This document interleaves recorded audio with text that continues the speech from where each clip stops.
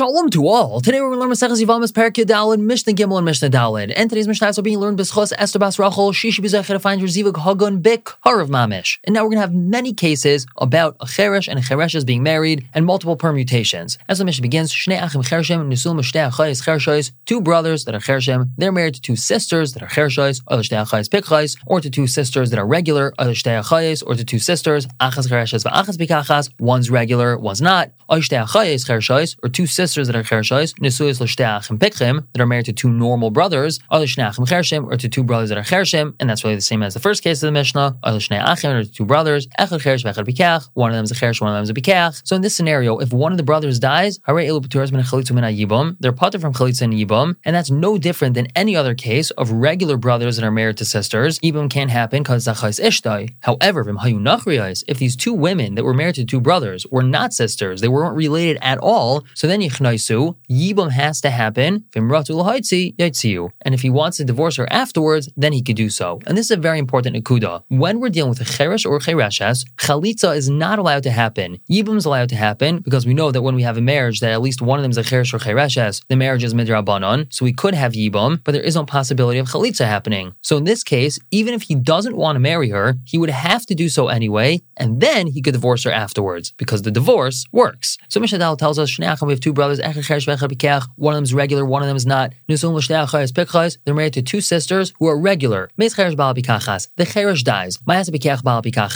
the pikach who's married to the pikachas do? So in this case, it's simple, because she's a sister. She goes free because of a chaisisha. Yibum's not going to happen. However, let's say the pikach who's married to the pikachas, he dies. So his wife is falling to the brother who's a cheresh. What does the cheresh do now? So in this case, he has to divorce his wife with a get, because his marriage to her is only midurabanan, but the zika of his sister-in-law falling to him right now is mid'oraisa. So he can't remain married to his wife, that's why he has to divorce her. However, the Mishnah says, his brother's wife is usher forever, and that means he's not allowed to do yibum to her because she's a chais ishtai. She's the sister of the woman who just was his wife before he divorced her. So in this case, he can't remain married to his wife, and he can't marry his brother's wife. We're going to stop here for the day and pick up tomorrow with Mishnah Hey and Vav with more scenarios. For now, everyone should have a wonderful day.